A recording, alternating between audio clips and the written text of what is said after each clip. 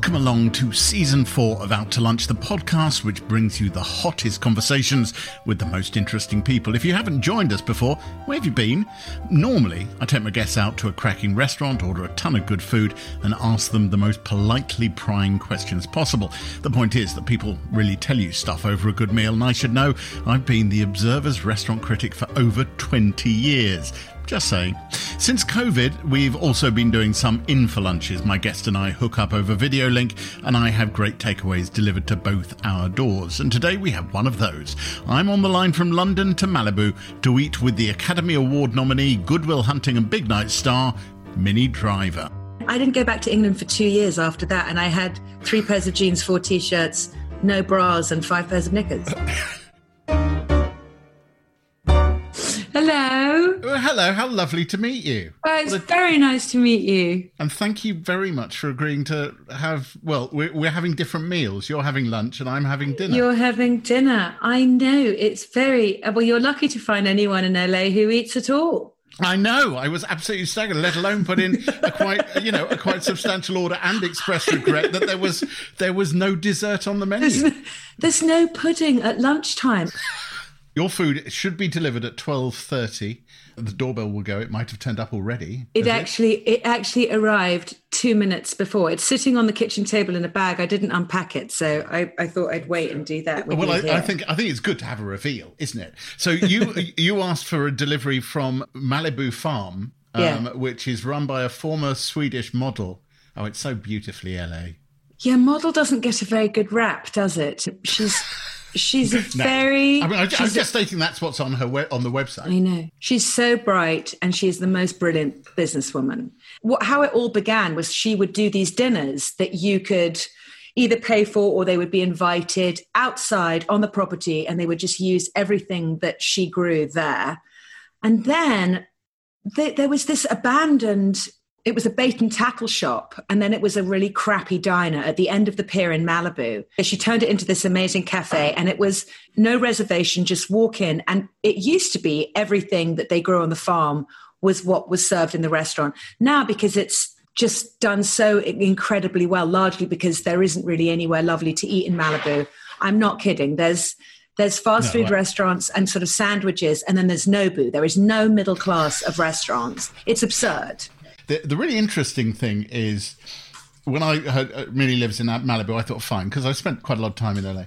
It's not the bit of Malibu I was necessarily expecting, if I'm totally honest. No, I live in a mobile home park. It's absolutely magic. I'm an avid surfer and have been for a long time. And I bought this place as a surf shack, really, to be able to just come and be by the ocean. Do you have another place up in the hills? Do you have a place in Sherman Oaks? I have a house. Studio? Yes. Yeah. Yes. When lockdown happened, did you decide to come and live here? Yeah, we wanted to be by the sea. It reminds me of Cornwall. I think that's why I love it here so much. It reminds me of the sort of the places in Cornwall that we used to go to. So you're as basically kids. in Padstow. I'm basically in Padstow, but without Paul Ainsworth and Tom Aitken taking me to Paul Ainsworth and Rick Stein and any actually extraordinarily delicious food. Now listen, my food has just arrived, so Great. You can get yours from the kitchen table. I'll get mine from the front door, and I'll meet you back in a couple of minutes. Okay, brilliant.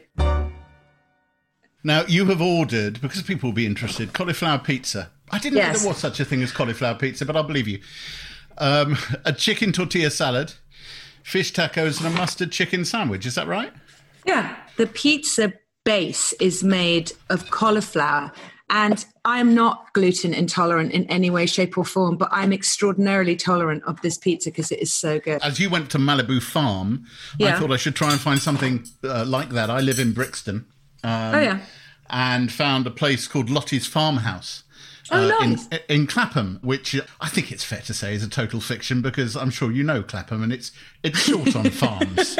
It's not got an enormous number of farms, but I like the style. It's grilled chicken with piri-piri and rustic salads, and that sort of seemed to match exactly what you're doing. Look how delicious that cauliflower pizza is. What they do is they shred the cauliflower and they make it into a meal, which they then fry, and then they put all sorts of delicious stuff that they grow in their garden on top of it, the tomatoes, the cheese that they make. It's almost like a cauliflower rösti. Yes, that's exactly right. It's a cauliflower roasty, that's it. Oh, I'm going to try that. That sounds really very good. You've been living in LA for how many years? Over 15, isn't it? 20, yeah. How native have you gone? I was always a very outdoorsy person. So the California lifestyle suited me perfectly. Being an actress, you know, with a healthy appetite, it's just as well that I do lots of exercise. I mean, I'm in the middle of shooting a film right now, and I'm actually quite worried I'm not going to fit back into the corset when we pick up shooting again, whenever that is. Because you are playing Queen Beatrice in Cinderella, are you not? Yes, I am. I mean, she's going to be a more portly royal than she was to begin with. But it does have to be said that LA, if you are British, it is kind of a curious place.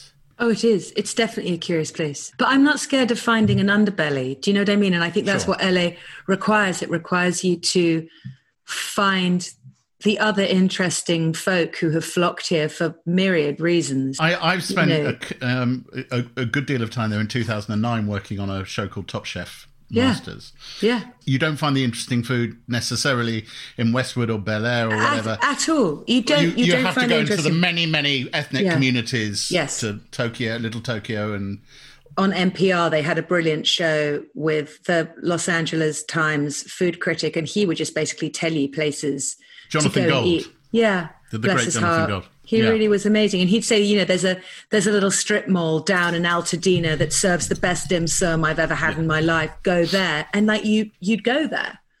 The last Korean barbecue place, which actually does charcoal, called Soot Bowl Jeep down in, I don't know if you've been there, and it's for very cross Korean ladies of a certain age, the waiters, and they look at you as though you're an idiot, which you probably are.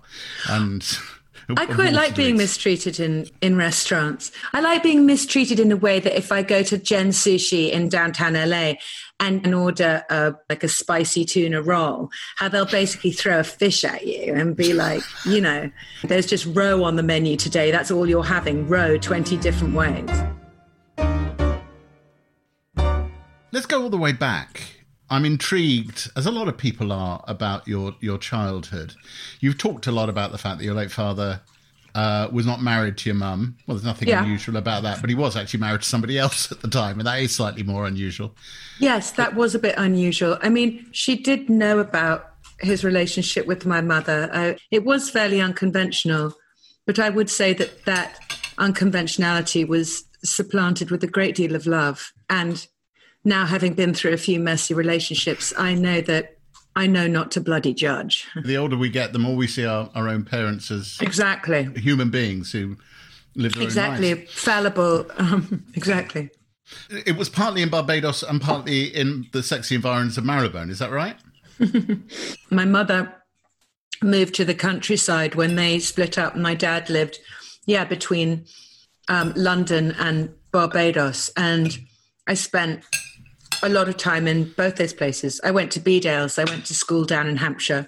Was Bedales essentially a finishing school in how to skin up and get laid by the ponds?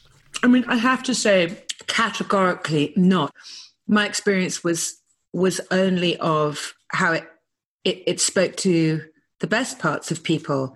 And it wasn't children running around not having any responsibility. It rather taught you how to be part of a community, which I wish that was taught in more schools.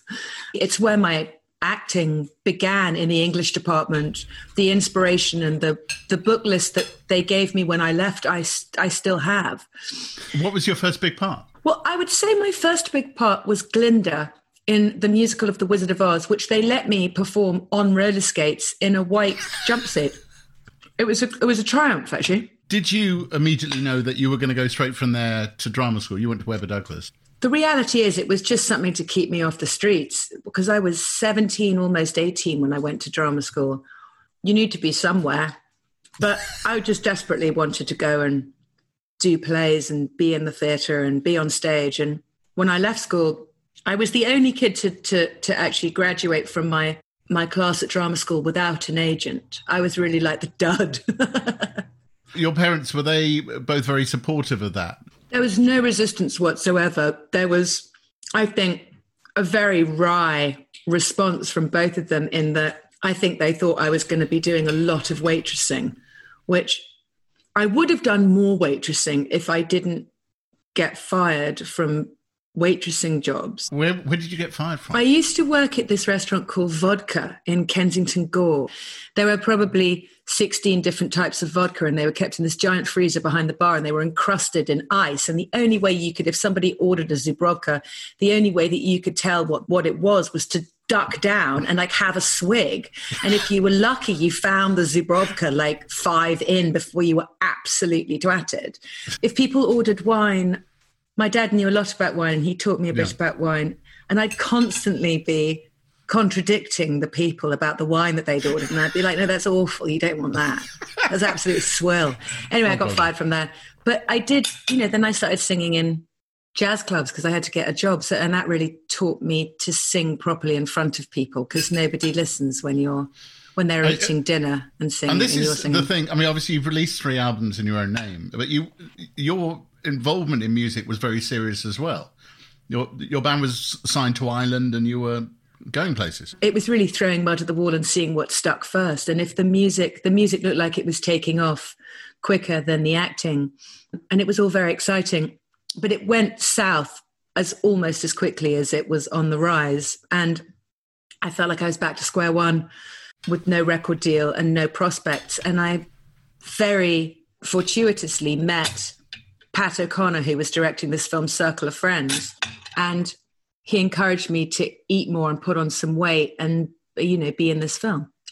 To remind people, it's a story about friends in rural Ireland, coming of age, you playing a very uncommon girl in any way, and having a night in the cinema with Alan Cummings. Yes. Giving an amazing performance. He was brilliant. Was it a positive experience, that first experience of a big film? I used to keep a diary quite faithfully, and I read back over it a few years ago. And it's really extraordinary, the realization of your dreams sort of unfolding in front of you. We had the best time on that film. Because you also had a role in what in the food world is one of the most important films of the past quarter of a century, which is Big Night. Yeah. Stanley Tucci was a brilliant guest in the first series of this. Was that one of the early ones for you? I made Circle of Friends, and then I was unemployed for a year, and then I had a very small part in Goldeneye.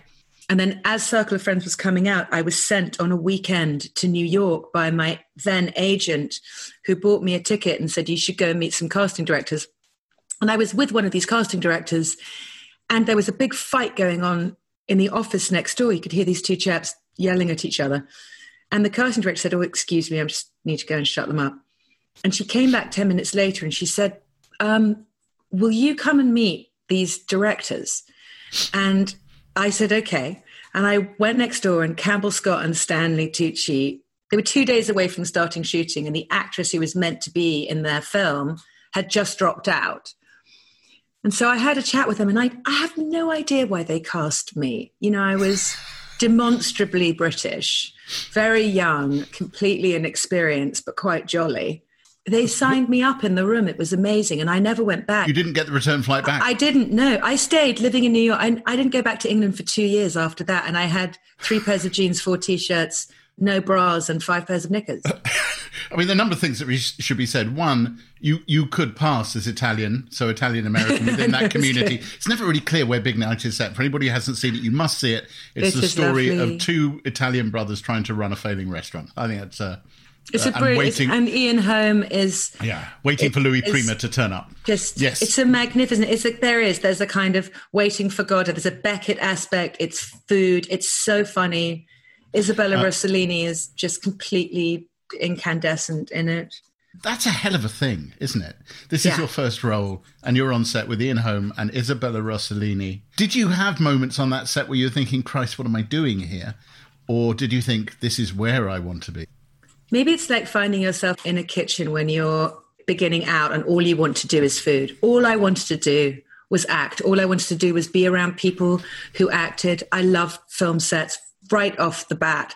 So I didn't have an imposter syndrome, but I definitely I was kind of owl-like. Like I sat and watched everything from the gaffer's rigging to Isabella used to she did her own hair and makeup, and I'd get there, I wouldn't be called until 7:00 in the morning, and she'd be there at 5:30, and I'd go and sit and watch her do her makeup, and she'd tell me stories about Italy and her life. I would have slept there if I could have, because how old were you at that I was point? 24 or 5. I just felt like I was in the right place. It was that feeling of belonging. I loved it. I loved all of it. When Good Will Hunting came along, don't worry, we'll get on to modern stuff. It's just, I like to see all this. So, okay. In case you're going, Christ alive, I was just talking greatest hits. In that one, you're actually British. Was it always written as British? No, it wasn't. That was very much Gus Van Sant.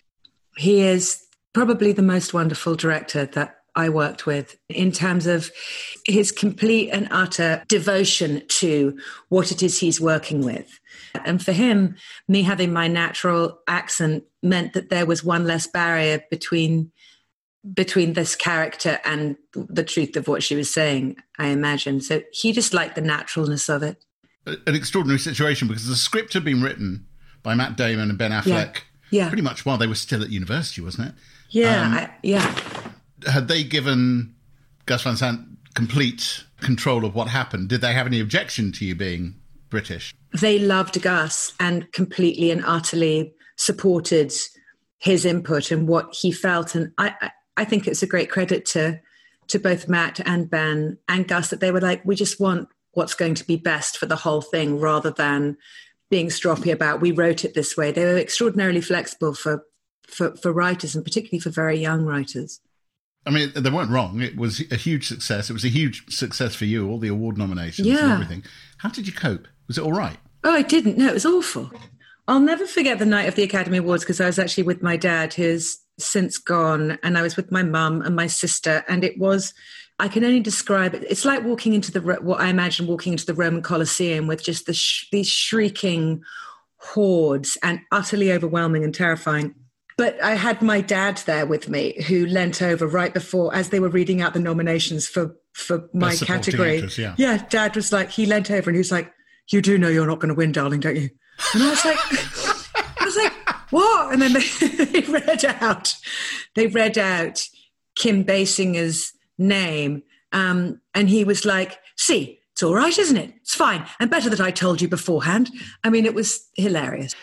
But no, being vaulted into a very particular spotlight, I wish I could have enjoyed it more. It is extraordinarily overwhelming, and people don't have much sympathy for actors saying getting famous is overwhelming, because they're too busy thinking that you've got tons of money and free stuff, and I don't know what they think, that your life is a sort of permanent red carpet. But, any relatively normal human being, it is extraordinarily overwhelming to be put into a very specific spotlight and to be asked what you think about stuff all the time, when, I didn't know much about anything. I just was happy to be working, really. One of the classic things about LA and the film and TV, I mean, I know the TV side a bit, which is that you take meetings and everybody will tell you everything's brilliant, you're fantastic. And it'll be so exciting. Did you fall for the bullshit? Well, it's not even bullshit, it's just the way the industry works there. I really don't do the regret thing at all, but there are a few choices I made during that time that I bitterly regret because of the overwhelmment that you speak about. You don't have a clear head. I was so far away from home.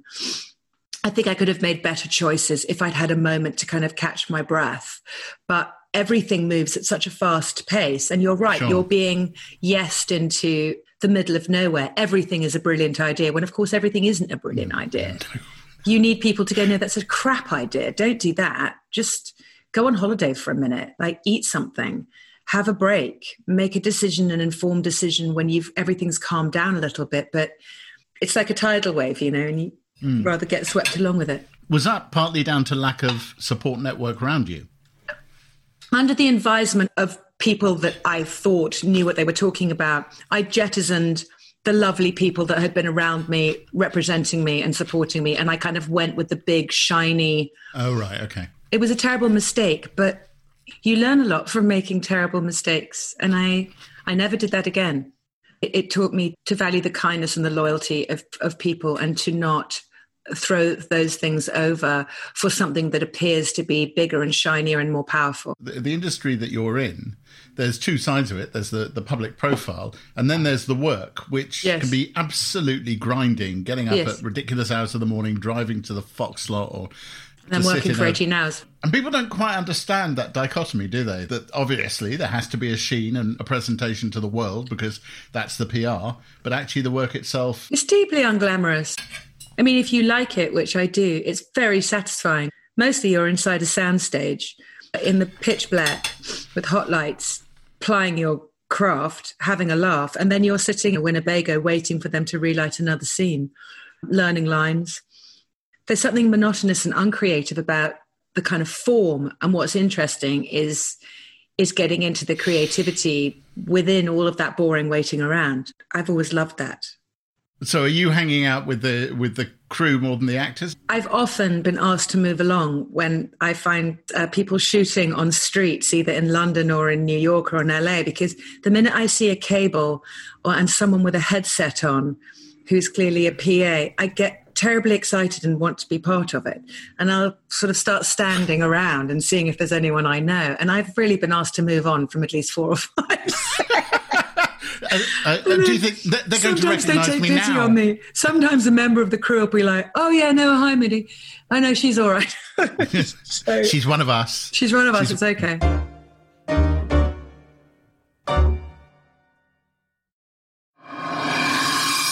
Also from Something Else. How Did We Get Here? With Claudia Winkleman and Professor Tanya Byron. In these in-depth one-on-one therapy sessions, we dig deep into personal stories with fascinating and emotional revelations. A passionate, insightful, and moving experience with clear outcomes to each episode. He is as anxious about attachment with you as you are with him. Oh, wow. Oh, wow. That's crazy, isn't it? Oh, that's a weird feeling. Wait, so... Oh, God. Don't you just feel like, whoa, why didn't I know that all along? Listen now in Apple Podcasts, Spotify, and all good podcast apps. If you're one of those people who spends hours in the kitchen knocking up culinary masterpieces, you'll want to be properly dressed for it. I know I do. Or perhaps you just want to convince your friends you're that sort of person without going to all the trouble of actually cooking. Well, now you can. How, you ask? By wearing the terrific official logo-tastic Out to Lunch apron, of course, in gorgeous durable denim. It's so good, you'll want to go out in it. And if you do go out, let's face it, it's tough out there, so take your favourite podcast with you in the sturdy Out to Lunch travel cup, the perfect receptacle for your hot beverage of choice. See, not only will our lunch lubricated chats warm your ears, we'll also warm the rest of you. And when you get home and you've washed your Out to Lunch travel cup, dry it with the Out to Lunch tea towel, so soft you'll be snuggling up with it at bedtime. To see the range of merch and catch them all, head to outtolunch.backstreetmerch.com. That's outtolunch, all one word, .backstreetmerch, all one word, .com. Want to spend even more time with me? The paperback of my latest book, My Last Supper, is out now. Join me as I explore the landscape of our last meals on Earth, available from all good bookshops and a few bad ones too. But for now, let's go back out to lunch.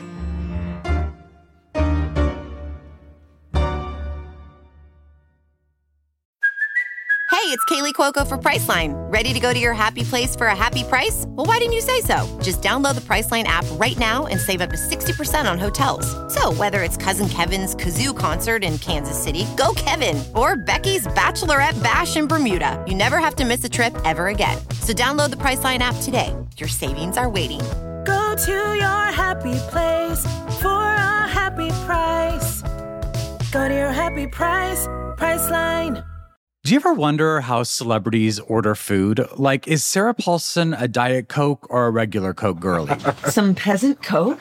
No. Or how does Sofia Vergara order a pizza? No tomatoes. I cannot eat tomatoes. Are you cool with mushrooms? Not really. Okay. If these are the details you need, and I know you do, I have the podcast for you. I'm Jesse Tyler Ferguson, and on my podcast, Dinner's on Me, I take some notable friends of mine out to dinners in Los Angeles and New York City. Listen wherever you get your podcasts. That thing was delicious. One of the most recent things is Speechless. Oh, yeah. It seems amazing given that it's really quite recent, but it was groundbreaking because it's about the absolutely aggressive mother of a kid with cerebral palsy, who is played by a kid with cerebral palsy brilliantly.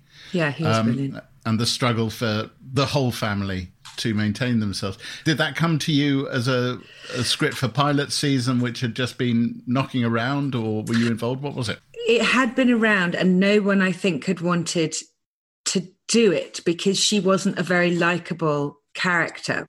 My agent, who is a great friend of mine, said, he was like, oh, she's a bit of a difficult gal, you'll love her. And I was like, hang on. It was so wonderful. It was so wonderful to see a teenager, regardless of his disability, he was just a regular, annoying, horny, bad-tempered or great-tempered teenager. And there was a level of typicalness about this family. They didn't have any money. They wanted to do everything for their kids that they could. They had a kid with particular disabilities, and it was screamingly funny. And I wanted to be part of something that I knew was a high degree of difficulty to get right. You play that as British.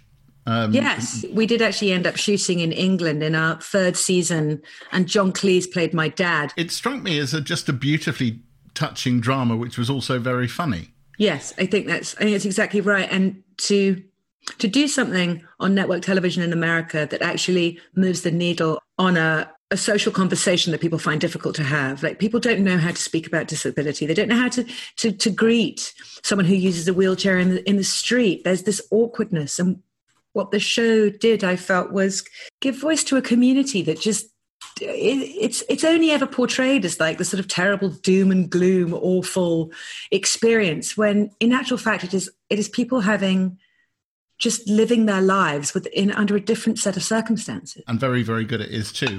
And still highly regarded by a lot of, it's one of those things people talk about and then pull their hair out about it being cancelled.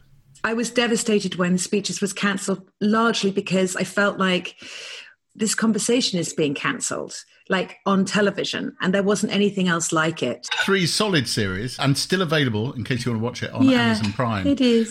Now, sort of looking back over the whole spread, you've done a lot of your adulthood in LA. Yeah. Once you have any profile, one of the things I noticed when I worked there was I suddenly realised that all those billboards along Sunset Boulevard and whatever, they're not actually there to advertise films at all. They're just there to freak out the competition. That's exactly They're there to tell other actors the parts they haven't got and who's got a big film coming up.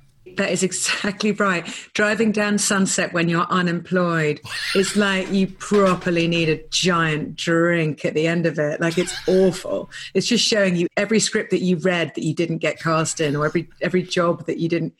Yeah, it's ridiculous. This is why I like to live out in Malibu, and I'm in a community that, while it has been invaded by Hollywood types of late, it's very much a sort of surf community. You've gone through the cauliflower pizza. It's delicious. What else did you get yourself? She does the most delicious chicken tortilla salad with homemade tortillas, and then the crispiest chicken on top with cotija cheese, and greens, and all of these lovely greens were grown on the farm, which I love. And the chicken has been really properly cooked. This is completely random, not entirely random, but when the big fires hit not long ago, was your property at any point in danger, or did it stop short? Oh my God, yes. Our community was saved quite literally by 10 men and one of their sons, who was 15. The fire department was so overstretched because everything was burning. We've got a couple of retired firemen who live in our community, and I think that when you retire as a fireman here, you get given a hose, like as part of your golden handshake. Okay. So we've got this utility centre that has some of these hoses. So what the guys did was they went and they got the hoses. They flagged down a fire engine who opened the hydrants. And these 10 guys and this kid fought the fire for 38 hours. And they saved, when you look at the burn, we are this little tiny sea of remaining green in what was a blackened area. And you were there, or were you in your other place back in LA? It was on Friday, November the 9th. I was at Fox shooting the show, and someone texted me and said, "Are you out? The fire is really close." I was like, it can't be that close. It wasn't, I checked in this morning, the wind had changed. She sent me a video. She was my neighbor, and the fire was literally 300 feet from our community. And I was like, well, that's it. We're done. But these guys, they really were genuinely heroic. It was extraordinary what they did. And we're all incredibly grateful to them. No, I'm sure. Sure. But that is one of the realities of where you live. It almost feels at times like the desert is trying to reclaim it. 100%. Between the earthquake and the fires, I don't know why. What are you doing there, Minnie? What are you doing? I'm coming back. I'm going to find a nice place in Padstow. So tell me about your relationship with Padstow and Paul Ainsworth at number 6. And also Prawn on the Lawn in Padstow, which is you really do know your stuff. Yeah. Oh my God, it's so delicious. We've been staying over the estuary in Rock for many, many years as a family. My sister has been renting a house down there for years, and I rent one down there too. And now we've all got children. That is my summer holiday, and we've been going there for so long, and, bangers on the beach. And last summer, Tom Aitken and his lovely wife, Justine, were with us. And by the way, I have never had a barbecue like that on the beach in Dama Bay. It was Tom Aitken is a big name chef who's had many Michelin stars over the years. He's not scared of a cold water swim like me. I'll swim in any degree cold water, and I love him for that, as well as like the kind of sides of meat he has in the back of his Range Rover. He took us to the most incredible tasting at number 6 in Padstow, and it was one of those blissful experiences that, again, I was like, this is extraordinarily special. This does not happen every day. Do you sometimes stick out like a sore thumb in LA, given, yeah, the gluten, totally. the 100%. Do you like that? I felt like I was an alien for such a long time. I'm very used to it. I didn't mean to move to America. I didn't mean to leave England, which will always have my heart. But I love America because of what it has afforded somebody who, like me, who just wanted to show up and have a go and see if it worked out. And I've sort of just kept following that dream. There was never any great plan designed to move to Hollywood. If I hadn't found this place at the beach, I think I would have come back to England. This place changed my experience of Los Angeles. How long ago did you get it?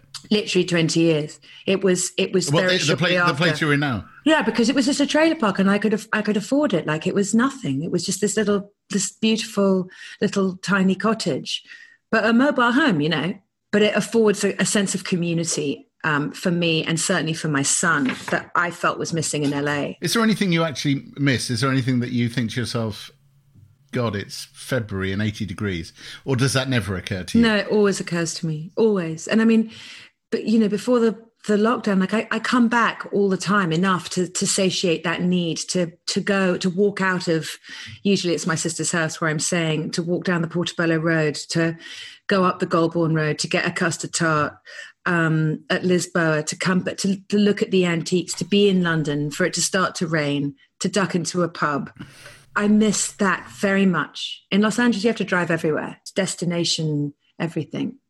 But it's just different, You had this start in music, and since then you've released 3 albums, 2 of original compositions, 1 of covers. It's still clearly a very important part of your life. Yes, it is. It is. I will never not consider myself a musician sort of before everything, because it's how my brain works. And my son, I put a piano instead of a telly in his room. He wanted a telly, and I put a piano in there. It's brilliant because he plays it every single day, and he started writing. Yeah, it's a Yamaha keyboard, but it's got 88 keys and they're weighted, so it's proper. He started writing, and it's brilliant. And I go in there and sing with him, and I'm constantly writing songs. I'll probably make another record at some point, but my barometer about what being successful has really changed as I've gotten older in the business, in terms of, it doesn't all have to be for public consumption. You can do things that you absolutely love and not need to tell everybody. And sometimes you want to tell everybody. There's no career structure, really. No, none. Did I get a job? Exactly. Have I got another job? Have I got a job after this? Is anybody interested in me? That's exactly it. There is no arrival point at which you all sort of suddenly gain entry to a room where they're like, well done. Yeah, Here's a medal. Good luck. You've done it. I was complaining to my mother a few months ago about the hustle and how much I loathe still having to hustle as hard as I do to get work and to get things going. And she's 83 and she just started a new business. So she went, oh, I love the hustle. The hustle's what gets me out of bed in the morning. Oh, I love it. I love the grind. And I was like, I don't think you know what that means, but yeah. You have to look at it differently. It's never come easy for me. I've had to work really hard for all the stuff that I've done. And I now don't think that's a bad thing. I think it's good. It means that you have to stay engaged with the stuff that you want. You have to keep identifying what your preference is and what it is. If you're going to be, regurgitating artistic offerings out into the world, you better be damn sure that you like them and that you are sure of what it is you want to contribute. So you say, there is no arrival, there is no room. Are there moments when you've thought, I've arrived, even if it was a fiction? Of course, like walking into the Academy Awards with my dad holding my hand, and I think my parents actually realizing the scope of what I'd been doing in America for these few years, it was a magnificent moment. It was incredible. But I would also say that not having 5 husbands, being addicted to anything in particular, and having a really nice child, I would say that is the greatest monument to success. And the fact that I can have a conversation with you and not be hammered at 1:19 on a Wednesday when we're still currently locked down. You say, having had 5 husbands, having relationships in LA in your business seems nuts. Yeah, it's impossible. A famous quote, apparently you drove down Sunset, looked up at a billboard, and I think either you or your sister said... my sister, yeah. Your sister said to you, you've shagged the whole billboard. Actually, to be fair, she said we have shagged that whole billboard because there were 3 actors on it. And oh, right, okay. It was a group effort. So, and we did chuckle. But yeah, I mean, if you've not been married, much as the Daily Mail would love to, they've tried to marry me off a few times.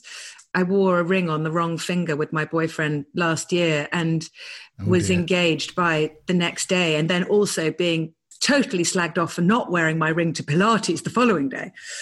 But I've never been married. I had a lot of boyfriends. It was really fun. It's great. Well, nobody should have to apologise for any of that. No, God, no. It's all been lovely and it all leads you, if you've enjoyed it, I think it's wonderful. My business, I don't know how anyone maintains a relationship when they're young in the film business because you are never in one place for very long.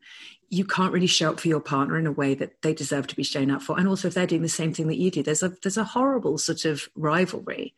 But also film sets and TV sets are very intense places, aren't they? Hugely. There's reasons why people cop off with each other on film sets. Yes, definitely. It is a completely constructed reality. You've quite literally got your dialogue written for you.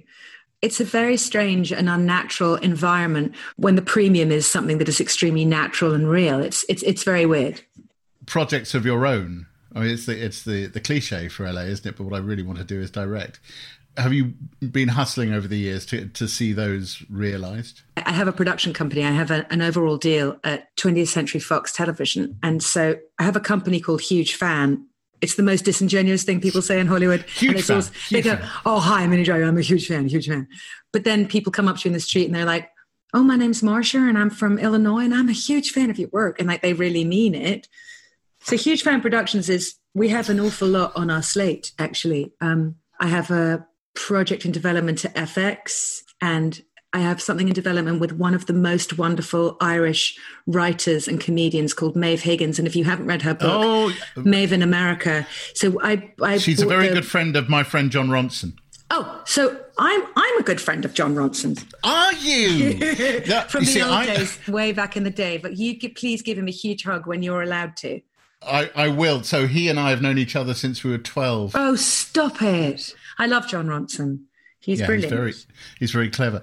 And so you're adapting Maeve's So I'm adapting Maeve's book. There's lots of things, actually. I'm in business with Ben Stiller's company. We're developing a project together that I'll probably be in. There's lots of stuff. Of what I've realized at this point is that you work so hard and so many hours as an actor. For me, there's absolutely no point in not producing if you are able and if you had a good education and you have taste at, I'm 50 now. So it's like I've I've read a lot at this point. You don't look a day over 49. Thank you very much, Jay. Cheeky son. I have this little fantasy. So you've been doing a lot of cooking during lockdown, and you've said there's lots of Hollywood ties. Do you all gather in each other's houses to cook, or are you actually all there because you don't want to be near each other? We have been doing cooking together. A great friend of mine is a director called Rupert Sanders, and he and his girlfriend, they are brilliant cooks. And there's some other friends of ours called Jamie and David, who are also in Hollywood, and they are extraordinary cooks.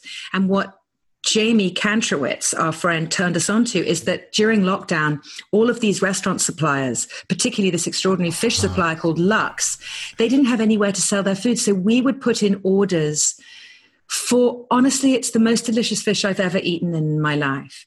From tiger prawns that my friend Tanaz, who's a Persian filmmaker, she brought over, and it was the most delicious lunch ever. To the tuna tostadas that my friend Jamie made with this sushi grade tuna that had just come in. I mean, we've made ceviche. It's all from the Contra-Mar recipe book, which is, I've never been to Contra-Mar, but now I want to go. Yeah, it's happened over here too. The whole of the hospitality sector falls out, and all that top quality produce has to go somewhere. I don't know what to do now. I've got to go back to the supermarket and get my fish, and I'm sort of looking at it, sneering, going, oh, that doesn't look that nice. Oh, the humanity. Oh, the humanity. Oh, golly. And I have to ask you one other question, and this is going to sound incredibly self-serving, which is, when I do these interviews, I go and try and look up as many, previous podcasts that the guest has done. Yeah. You've done very few. I've done none. I mean, I'm actually... Why did you do this one? Because I've been reading your writing forever. And, I wondered. I miss England so much. It was a chance to talk to somebody who I've really enjoyed your writing, and I knew who you were, and you're English.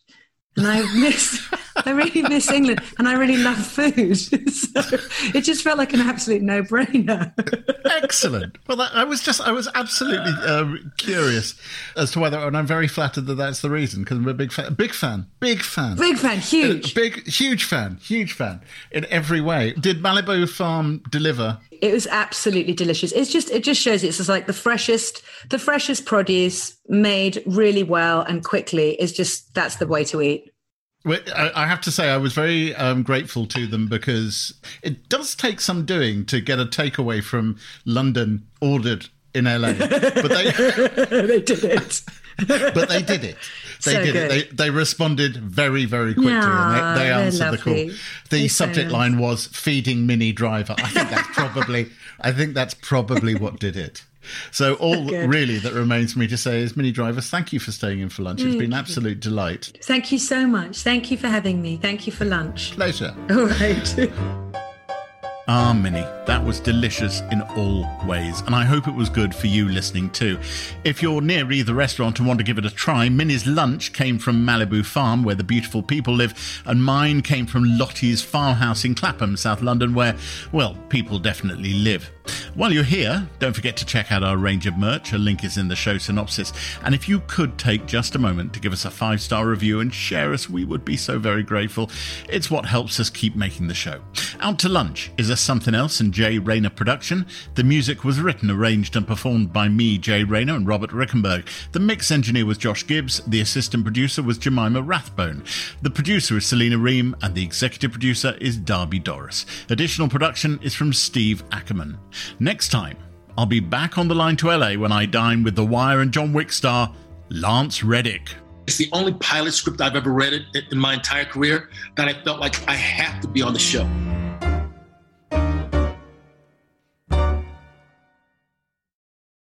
This is the story of the one. As head of maintenance at a concert hall, he knows the show must always go on. That's why he works behind the scenes, ensuring every light is working, the HVAC is humming, and his facility shines. With Grainger's supplies and solutions for every challenge he faces, plus 24/7 customer support, his venue never misses a beat. Call quickgrainger.com or just stop by. Grainger, for the ones who get it done.